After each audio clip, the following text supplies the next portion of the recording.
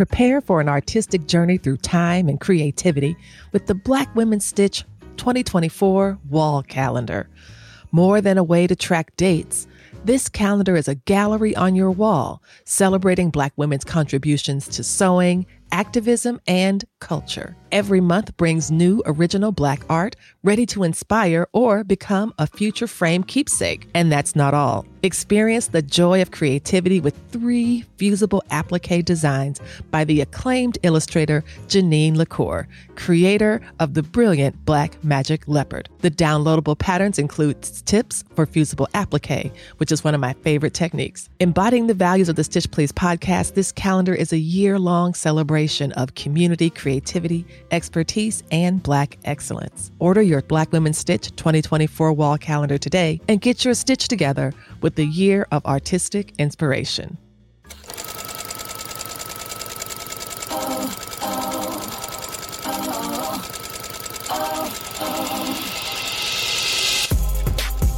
Hello, Stitchers. Welcome to Stitch Please, the official podcast of Black Women's Stitch, the sewing group where Black Lives Matter.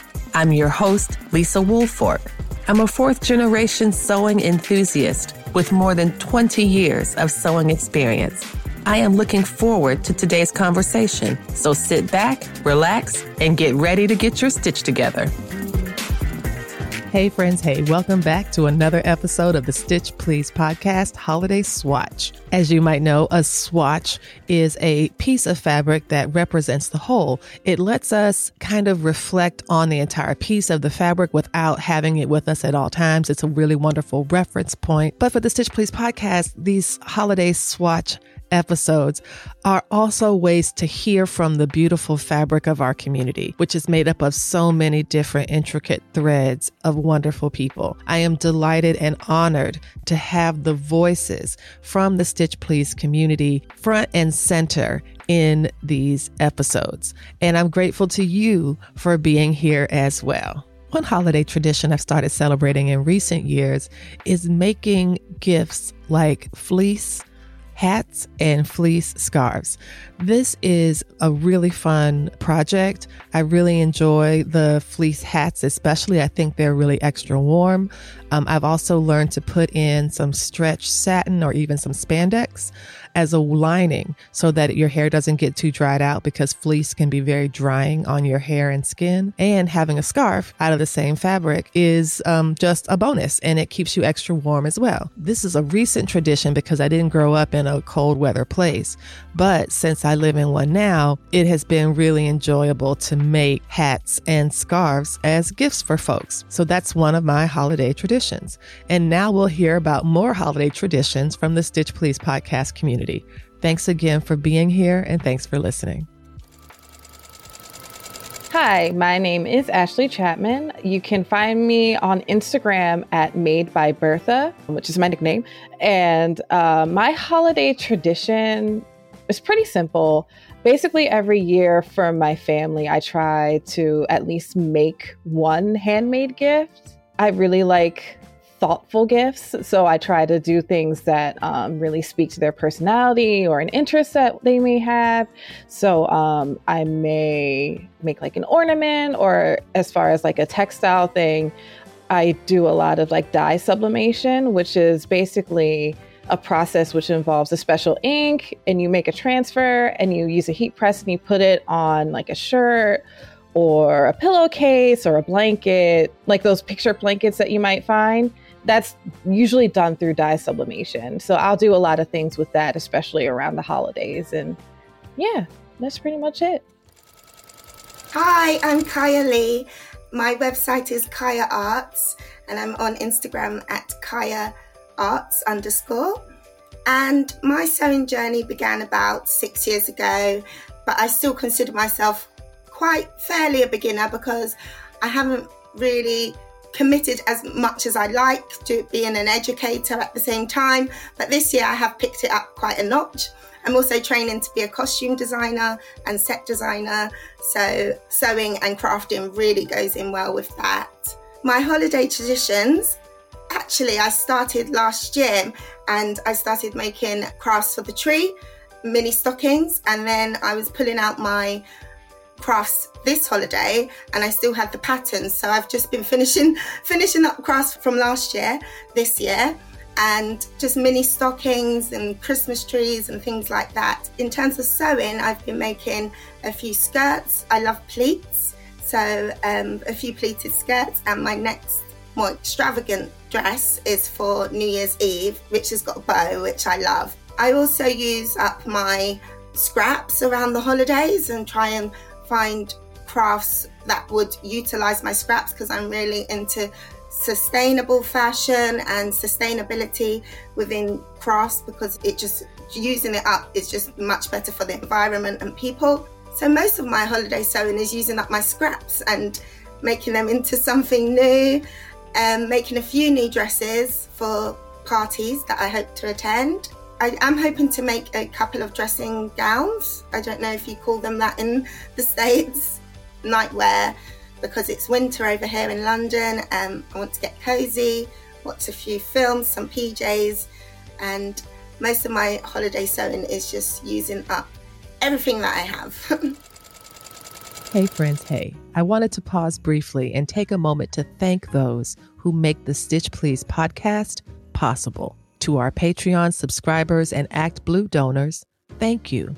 Your support keeps the lights on, and your faith keeps me going. To Chris Rivera and the team at Congregate Charlottesville, thank you for your fiscal sponsorship and the lessons in financial stewardship. You are very much appreciated. To the guests we've had this year, thank you. Shout out to Bisa Butler for celebrating our 200th episode with us. And special thanks to all the guests who have made every episode of the Stitch Please podcast a very special episode. And to the Stitch Please team, sincere gratitude.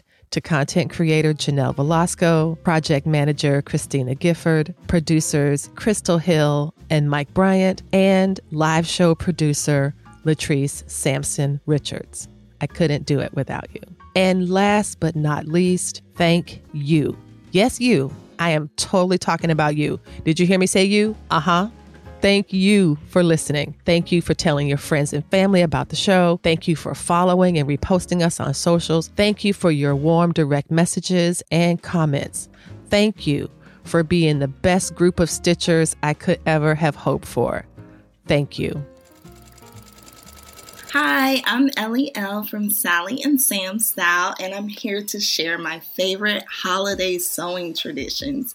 So when I think of holiday sewing traditions, I have no choice but to think about the very first thing I made, and that was a New Year's Eve dress that I made by hand. And when I say by hand, I mean I sewed it with needle and thread with no sewing machine in sight.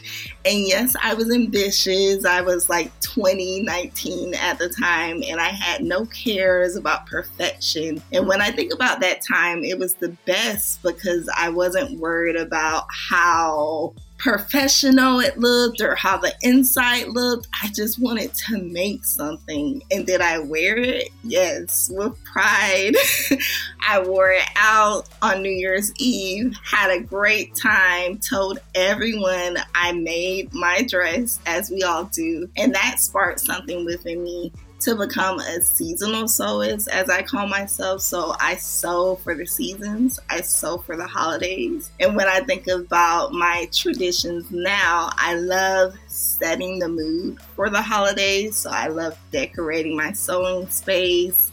I love lighting that same holiday candle, even putting on the same holiday movie. And I'm a sucker for seasonal fabrics. So if I don't use those seasonal fabrics within the month of December, guess what happens? They get pushed to the side, all for next December to try again. So I love using all of these sewing traditions in my habit of sewing now. I love the fact that I can set the environment, and I love even more so that I'm a mom now. So it's not just about sewing for myself, but I sew for my son. I tend to make a lot of aprons. That has been my thing lately for the holidays, to sew holiday aprons for everyone, including my mom, my mother-in-law, sister. And that's just like the perfect gift to sew for me around the holidays. I can get creative. I can use all of the seasonal fabrics that I tend to not use up by the end of December. And it's a good way to just give something that's special and creative and unique. Another sewing tradition I think of around the holidays that I have to put out is this year trying to sew a Christmas tree skirt, which is new for me. I tend not to do anything outside of clothing sewing. So I will definitely show that off and let you know how it goes. But besides that, I am happy to share all of my sewing holiday traditions, and I hope this inspired you to get to sewing. Hi, I'm Olubemi Sola Rude Perkovich. I'm an author of children's books and a maker of many, many different types of things. During this season, I like to have fun sort of taking a step back from writing, and I usually do a lot of knitting, a lot of the knitting that I think I'm going to do throughout the rest of the year for gifts. So I make these plans to do all this gift knitting, and then this time of year comes and I have not finished any of it. So I usually spend this time kind of catching up on those things that were going to be gifts.